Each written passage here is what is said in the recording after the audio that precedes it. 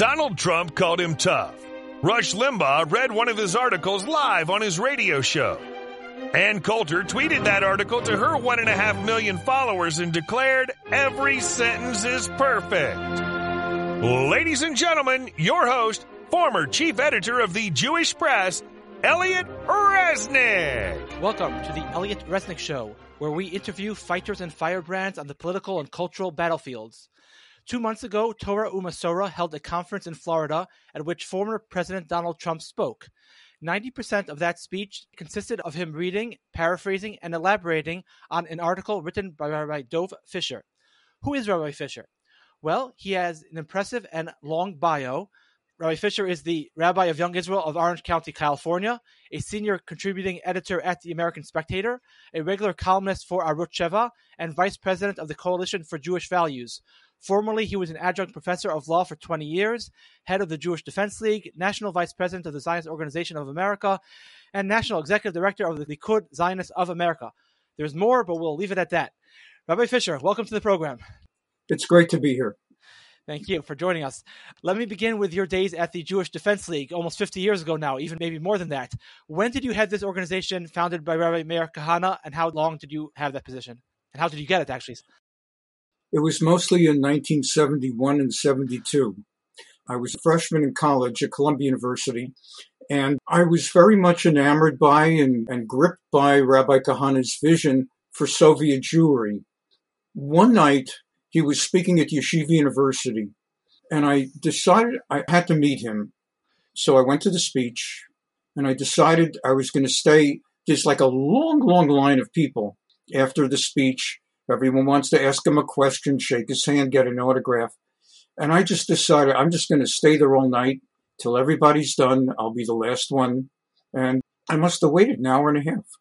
And I finally got my chance to talk to him.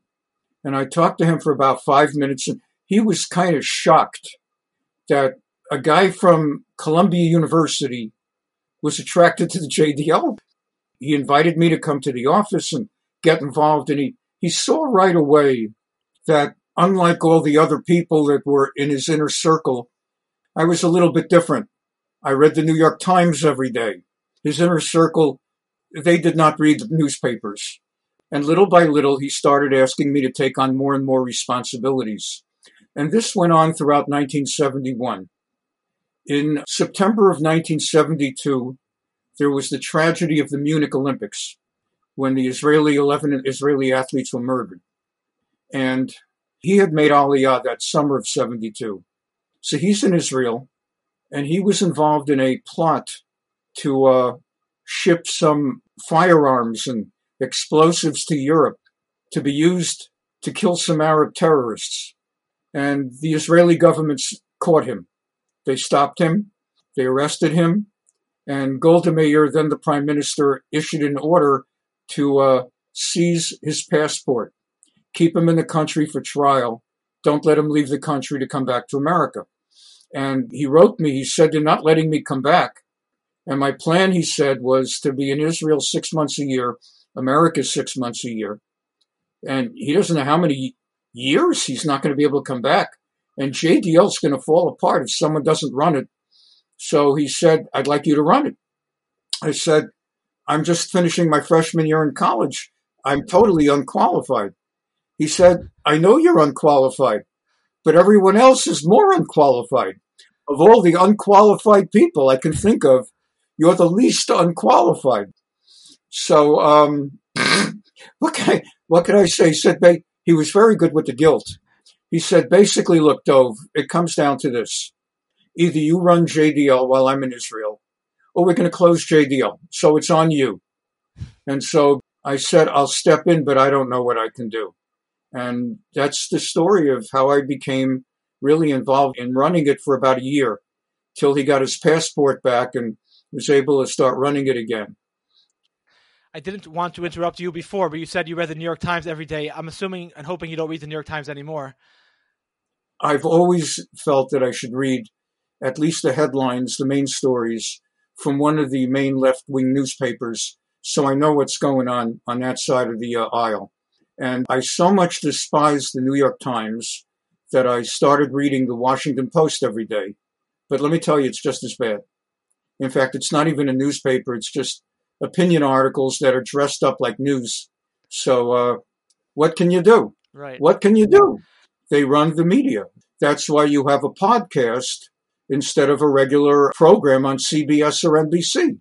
So, yeah, I still occasionally read the Times. I wouldn't touch the paper itself. It doesn't come near my home. But occasionally I go online. I look at something they have to write, particularly if it's about the Mets or the Yankees or the breakdown and the collapse of the Brooklyn Nets. But, yeah, occasionally I look at it. I stopped reading the New York Times shortly after the 2016 election, when I realized time and again, if it was only biased news, then you filter out the bias and at least get the facts. But then when I started realizing that they lie about the facts, and then I started adopting the motto, which some people attribute to Mark Twain, which is that it's better to be uninformed than to be misinformed. So I stopped reading the Times. That's pretty good. Sorry? It's pretty good. Yeah. So I stopped reading the Times because I didn't want to fill my head with things which simply were not true. I want to affirm, not that you need it, but I want to validate what you said. And I find out at the Washington Post, too, that long ago, I mean decades ago, I learned how to read newspapers like the Times and the Post.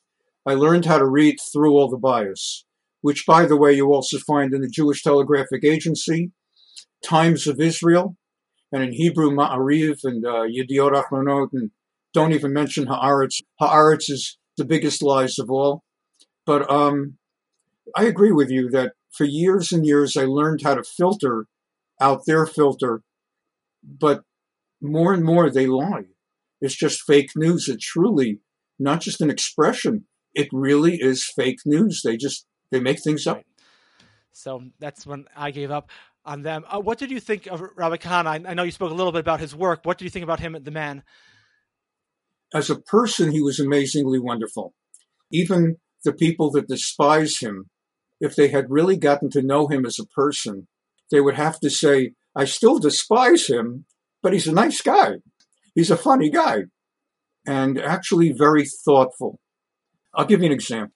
One time he had to meet with me, and there was no other time he could meet except a certain time, a certain day, and I was going to be at home. So he came to my apartment. I was still a college kid, remember? So he came to my apartment. I was married. And the thing is, he's going to join us for dinner. And my wife, who shared my ideological beliefs, was equally thrilled and beyond thrilled. Rabbi Kahana is coming to us for dinner. And she took the whole day cooking. She was like cooking for the greatest guest we're ever going to have. And she went to so much trouble. Anyway, he comes and he's right focused on what he's got to talk with me about. So we're sitting at the dining room table and she's bringing out the food and the evening's going on and my wife and I are eating and he's not eating anything because he's too busy in an important way talking. And it's sort of, he's finished talking and we have finished eating. And he's about to leave because we've agreed, okay, we've got a plan. We know how we're going to handle it. We're all ready to start tomorrow. Yep. Okay, Dov, great. And he's about to leave, and he like starts to get up, and he sits down. He looks at my wife, and he says, "Do you know? I just realized I did not eat anything, and you probably went to great trouble making this dinner, and I don't want you to think that you went to this trouble and I did not eat, and I don't want you to think that I did not eat because I had a question about your kashrut. So if both of you don't mind, I'm just going to sit down and I'm going to eat dinner right now.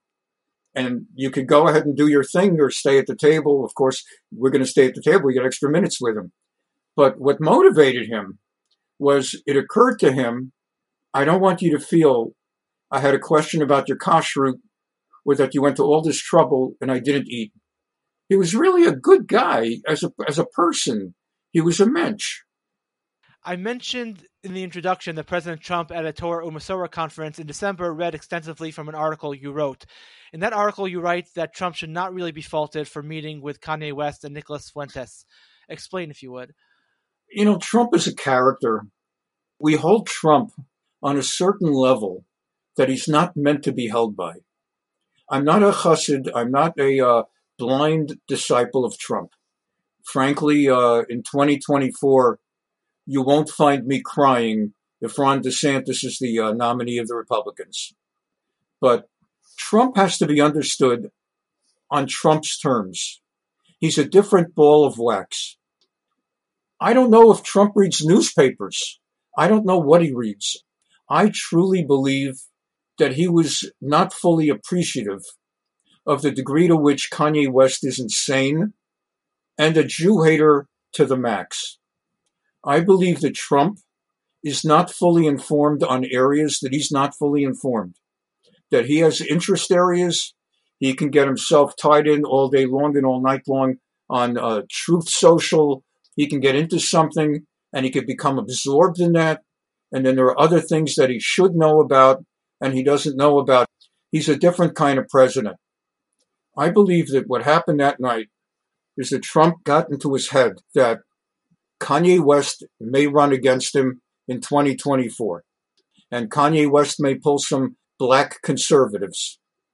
And I believe Trump was simply trying to sit down with him for 15 minutes, 30 minutes, wow him at Mar-a-Lago and all the glory and glitz of Mar-a-Lago, and wow him that he gets private time with Trump trying just to keep the bridge open and the connection there so that when the elections come, Trump fooled himself that somehow he'll be able to convince Kanye West not to run against him.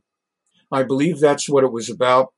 And I truly believe that Trump had no idea who Nick Fuentes is. Because, quite frankly, until that event, a lot of people did not know who that nut is. But Trump got played. Trump thought he was playing West. And actually, West and West's campaign advisor were the ones who played Trump. And he had it coming to him. What can I say? You don't play people. And Kanye's worst anti-Semitic comments came actually after that dinner, not before. And if I'm not mistaken, that dinner was even set up a while earlier. It wasn't like set up that week or something. I think it had been set up before this whole anti-Semitic campaign started. And again, his pro-Hitler comments came after the dinner. And that's what I often think to myself about that whole event. We see Kanye as an anti-Semite because we're Jews. Trump's not a Jew. For Trump, Kanye is an eccentric black rapper who took a major reputational risk by publicly endorsing him in 2018. So that's how Trump sees him. Like, the anti-Semitism part is like just a small part of him. It's not the central part of Kanye, the way Trump was approaching it, I think, before that dinner. That's the way I saw it. I totally agree with you. And one of the things about Trump, both good and bad, Trump is incredibly into loyalty. If you are loyal to Trump, Trump will stand by you even if you're evil, and he should not be doing so. He does not sell out his people. Look how he took that idiot, what's her name, Omarosa. I mean, Omarosa shouldn't, not only did she not belong in the White House, she didn't belong in Washington, D.C. The thing is that Omarosa had been on his show. She helped him with his ratings. So he's loyal to her. Next thing you know, she's got a job in the White House. Trump is into loyalty. If you've been with Trump and you didn't sell him down the river, he'll stand by you. Now, a lot of people don't understand that, but that's how he is. I think, this is way off the subject, but I think that's what did Nixon in. I think a lot of what did Nixon in during Watergate, it's easy to stand outside the picture and say the president of the United States finds out about a crime, he should report it right away. That's really tough when you find out that a bunch of idiots and morons just broke into the offices of your political opponent to help you out. So on the one hand, you should call the cops. On the other hand, these idiots did it to help you out. It's a challenge when people have risked their freedom that they could go to prison to help you out, and now you're going to be the one to call the cops on them? So life is complicated. And talking about loyalty, I also want to ask about 2024, because a lot of conservatives, I think, are throwing Trump under the bus now. And don't get me wrong, I have my own problems with Trump. But at the end of the day, I think after someone does so much good for you, for number one, for the Jewish people, number two, for America, when someone does so much good for you and for the conservative movement and has suffered 2 impeachments and, multiple lawsuits trying to ruin his career and his business, I think you owe that person a measure of gratitude. I think the person has to mess up terribly and egregiously for you just to abandon him and say, yeah, thank you very much, we'll go to the next guy. And I wrote an article like that for the town hall. I'm wondering what you think about that. I agree with you. There's a Jewish concept of hakarat tov, gratitude. And there is something in Judaism as a core value, having gratitude, showing gratitude. There's a midrash, a part of Judaic lore, that because the water of the Nile River saved the life of Moshe Rabbeinu, when he was that little baby and the Egyptian pharaoh wanted to kill all Egyptian baby boys and have them drowned, the mother put him in a tar and pitch lined basket and floated him on the water, and the water saved his life, so to speak. And for that reason, when God smote Egypt with the 10 plagues, each plague was launched by the rod, the staff that Moshe was holding, would strike whatever the target is.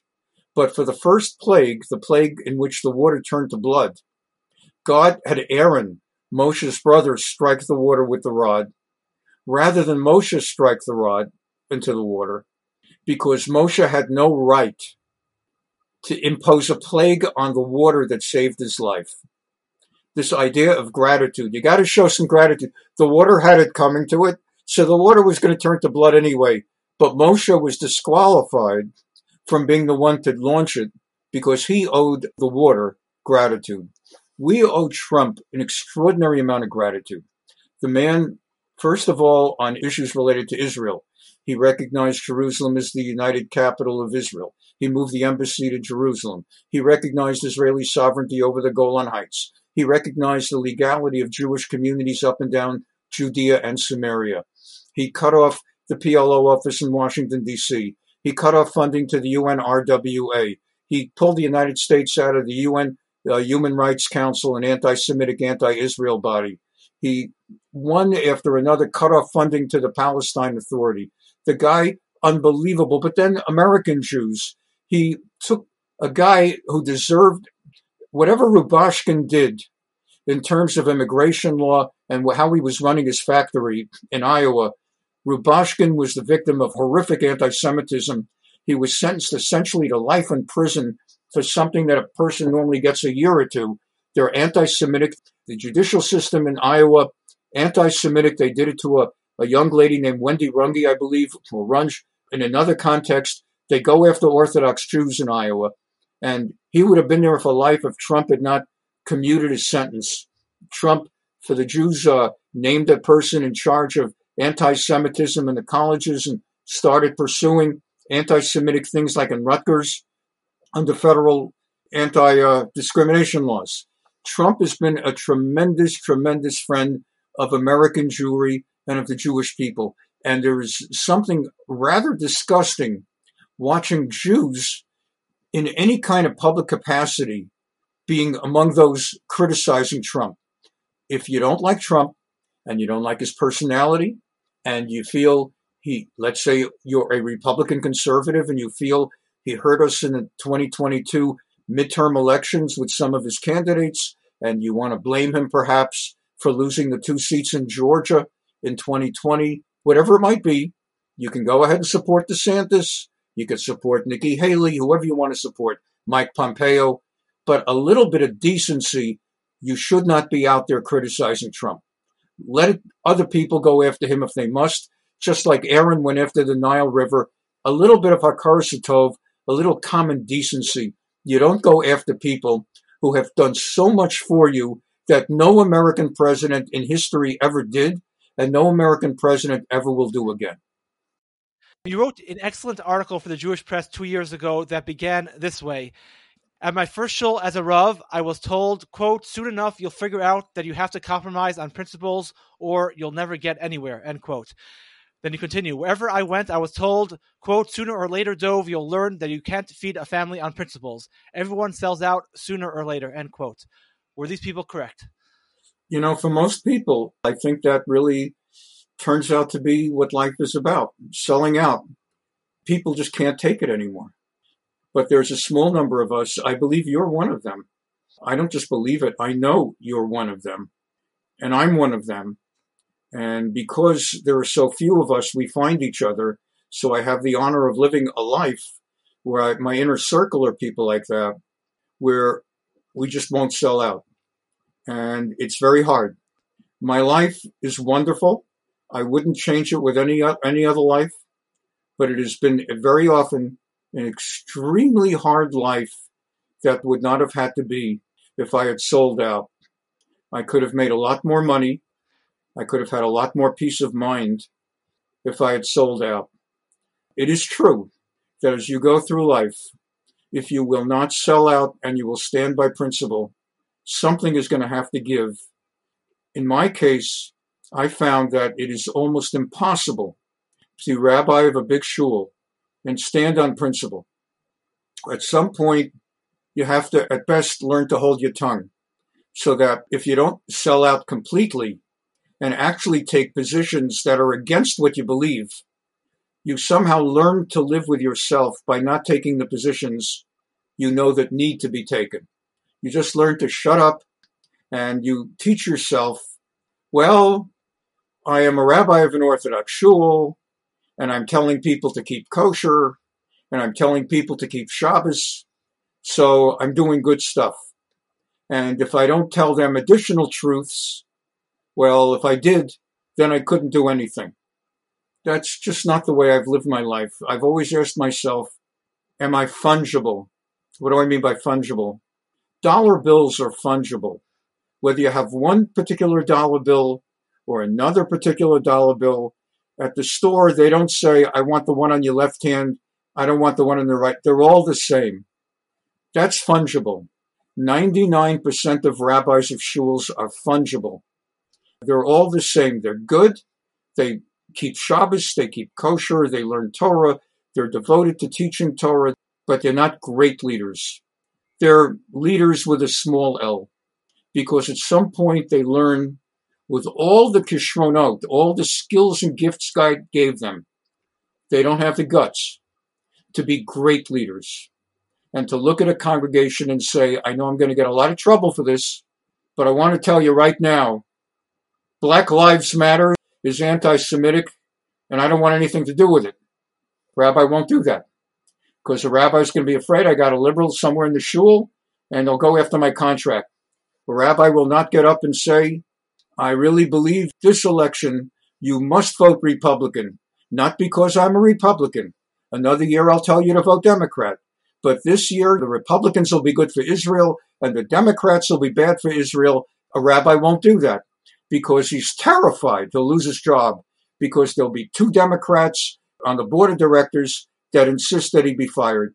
So, Elliot, to your question, I have found that if you don't sell out and you really stand on principle all the way, you really will have a harder life. And I know you've had that.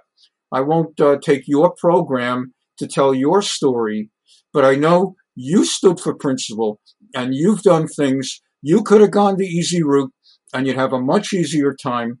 And instead, there were certain things where you felt, I'm sorry, I am so burning inside on a certain issue, and I'm not going to repress what I believe. And you're Exhibit B, I'm Exhibit A. Thank you very much for your kind words. But I really like that article, because I think the moral of that article is that ultimately you might have a harder life, but you have a more glorious life. And you go from example to example. I mean, it's not like, you didn't sell out and therefore you're now in the gutter or homeless. You're, thank God, very successful. You write for major publications. You had President Trump read your article at a speech. So it's not like, I like that article, because the moral of the story is that if you do stand up for principle, often God winds up helping you. And it might not be the easy route, but you will come out on top. I think you started your own shul at the end. I think that was your solution. You just said, fine, I'll start my own shul. And you have, I think, a very successful shul, if I'm not mistaken. This is very true. I absolutely agree with you. And if I didn't address that part of it, I do want to address it for anyone listening to the podcast. I don't want to discourage people from living your values and not selling out, because as Elliot just said, and I agree, in the end, that is the key to the happy life and the most fulfilled life. I had a very unusual experience this past March, 1 year ago. I was at death's doorstep. I developed something called interstitial lung disease that basically killed me. Over a 6-year period, my lungs became more and more incapable of taking in oxygen. And my wife saw me degrading to the point that I wasn't just wheezing. I was really just about dead. And I thought I had more juice left in me than I did. She set up a schedule, an appointment at Cedars-Sinai Hospital in Los Angeles. She wanted me to be evaluated by the lung transplant team. I didn't want to do that because I've read about people with transplants, then the body starts rejecting the transplant. I don't want to deal with that. Anyway, she dragged me. I went to the transplant interview, and they did some tests on me, diagnostics, and said to me, "We have some interesting news for you. If you go home tonight, you're probably or very possibly not going to wake up tomorrow morning. This may be your last day of life. And we recommend, if you want to even consider a transplant, you should check yourself into the hospital right now, because tomorrow is going to be too late to check yourself in. You might be checking yourself into a morgue." So I did check in. I've had a transplant. It's a year later. That day, I had a lot of thoughts on my mind.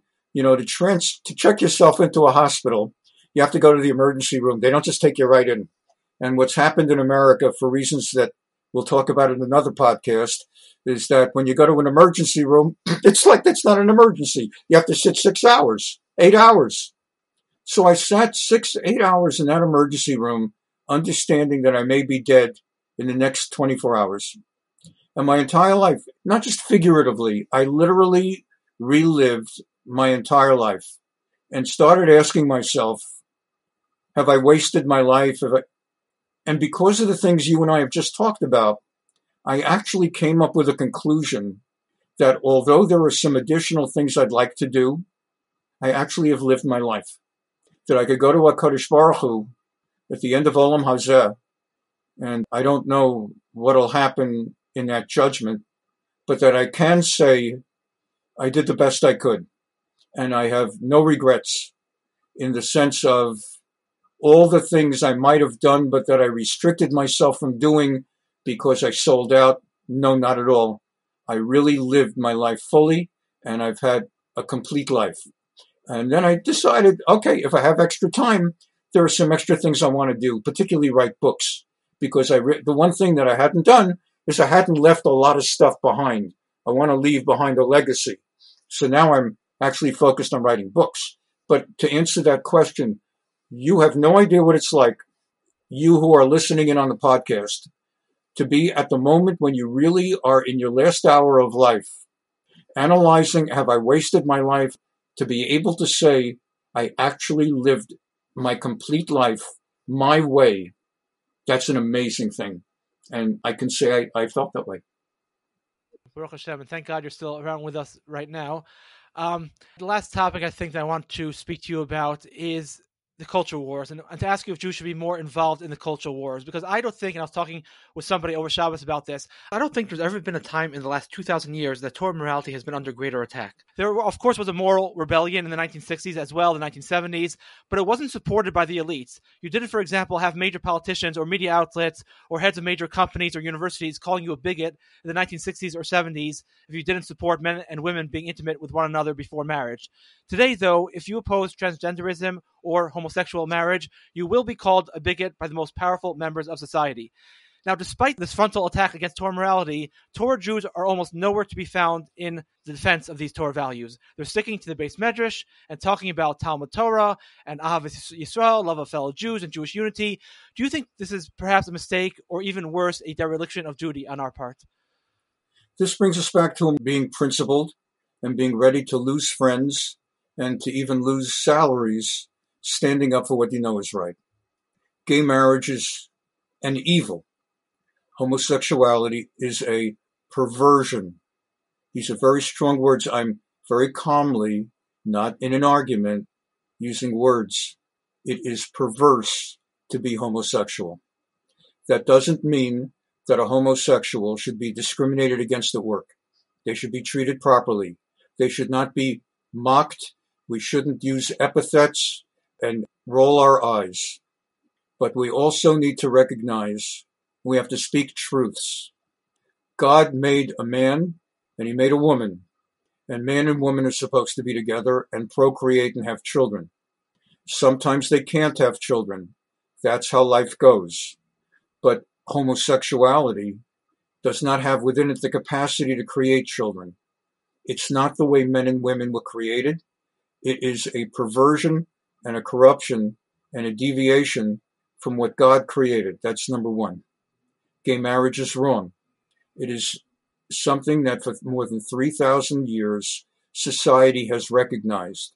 The Talmud speaks about even non-Jewish societies, that at least what you had to say for them, for all the problems, is they did not write gay marriage licenses, marriage documents. That's in the Talmud. In Chulin, I believe it's folio 92. Finally, this transgender stuff. If homosexuality is a deviation and a perversion, what is to be said about transgenderism? The crime, it's like a crime against humanity. Cutting off a boy's personal parts or a girl's personal parts, giving them hormones that they're going to have to take for the rest of their lives, and it's going to force a boy to remain a girl for the rest of his life, long after he's realized he made a mistake, or vice versa, for a girl to become male. And this idea that, God forbid, such a person goes through that, it's horrible. At least, I don't even think that should be, but at least wait till they're 18 before you talk to them about it, before you consider it. But the idea of teaching this garbage in the public schools to elementary school children and talking to them about even male-female relations in elementary school, that's not what elementary school is there for. It's for learning to read, write, learning honest history, learning arithmetic. It's not for this garbage. And instead, this idea of, well, I've got a 10-year-old and 11-year-old. Boy, he says he's a girl, so we should go ahead. That's ridiculous. No normal 11-year-old wants to change genders. There's something sick, and I'm saying it calmly. There is something perverted and sick when an 11-year-old boy says, I want to be a girl. If an 11-year-old boy would say, I want to be a girl, the natural response should be, you'll grow out of it. Here's a football. Go outside. The fact that you like Beethoven and Mozart, and you like painting, and you like arts and crafts, and you even like ballet like Rudolf Nureyev, that doesn't mean you're a girl. It means you have certain interests. And the fact that you're a girl and you like to play baseball, that doesn't mean you're a boy. You'll go and you'll find you're a lovely girl, you're a fine boy, and you'll grow out of it. And for the rare case that doesn't grow out of it by age 18 and 20, so deal with it then. But this is part of a corrupt, perverted culture that teaches, can you imagine? Well, my son is 10 years, 11 years old. He wants to be a girl. And so I'm opposed to a law in the state of Missouri, let's say, where they're going to say you can't do this to 11-year-old. Well, good for Missouri. And don't let them do this to kids. And good for Florida and good for every state that's taking the lead in stopping this transgenderism nonsense, particularly with children. I want to also focus a little bit on the Torah morality, because I do think, Avram Avinu didn't just keep the Torah in private. He had a sort of mission to the world to talk about monotheism. And it seems like these are basic Torah morality issues that are being under attack for the first time in really thousands of years. And it's not a metaphor, it's really literal. And rather than defending God, we're kind of retreating and sticking to safe topics. And I just sometimes think that maybe we're kind of missing the boat and not doing what we were put on the earth to do, which is sort of defend God's values. I agree with you. That's why we started together with Rabbi Yaakov Menken, Rabbi Pesach Lerner. I'm going to leave some name out. I'm sorry. Rabbi Avram Gordimer, Rav Yoel Schoenfeld, Zev Smason, Moshe Parnas, myself, Steve Pruzansky, maybe my best friend of all. That's why we founded Coalition for Jewish Values. We were disgusted that even the mainstream Orthodox groups, they have no guts. The Orthodox Union, there's at least 3 or 4 Orthodox Union congregations that have women rabbis. They know it's forbidden. Orthodox Union arranged to have their own poskim, their own rabbinic Torah authorities, study and publish a paper on the question of women rabbis. They came out and said, you're not allowed to do it.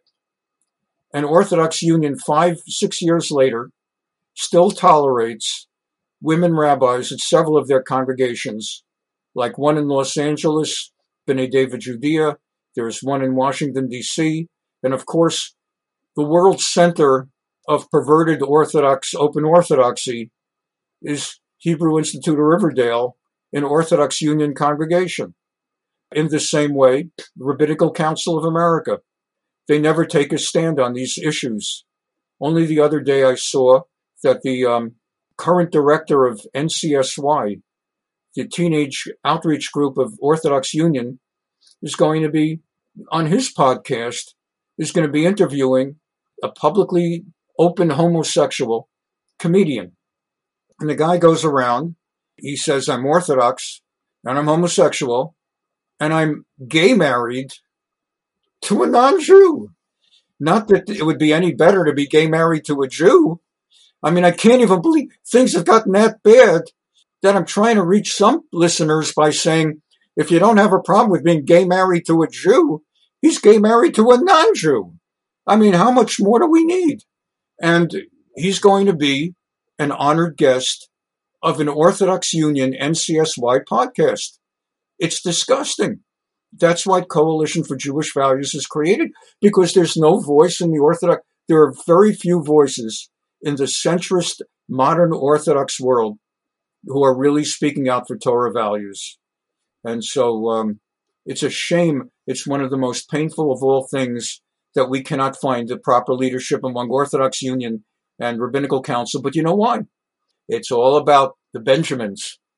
It's all about money. You have donors, and the Orthodox Union doesn't want to lose their donors, and the RCA doesn't want to lose their donors, and they don't have the honor to fight the good battle, Milchamas Hashem, down the wire, even to the tough battles like homosexuality, transgenderism, and the perverted culture of what's happened to American society. All right, thank you. But I agree with what you said before also, that I think the goal in life should be that, God forbid, if you're in a situation where you have to review your whole life, that you might be dead in 24 hours, that you could feel comfortable when I get upstairs, I'll be able to have something to say to my defense rather than to say to God, well, I'm sorry, yeah, you're right, I should have done X, Y, and Z, but I was too much of a coward. You don't want to have to be in that position where that's what you're going to have to say. So anyways, thank you so very much for joining us on the program today. If people want to learn more about you, they should go to your website, or I think rabbidove.com. Is that the best place? Or rabbidove.com. You could also go to my shul website, YIOC. That's Young Israel of Orange County, YIOC.org. Okay, perfect. Thank you so very much again for your time. Thanks a lot, Elliot. All right, that does it for us.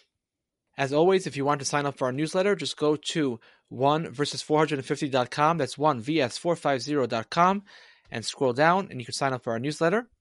And never forget the message of 1versus450.com. I owe that to Professor Yoram Hazony in Israel.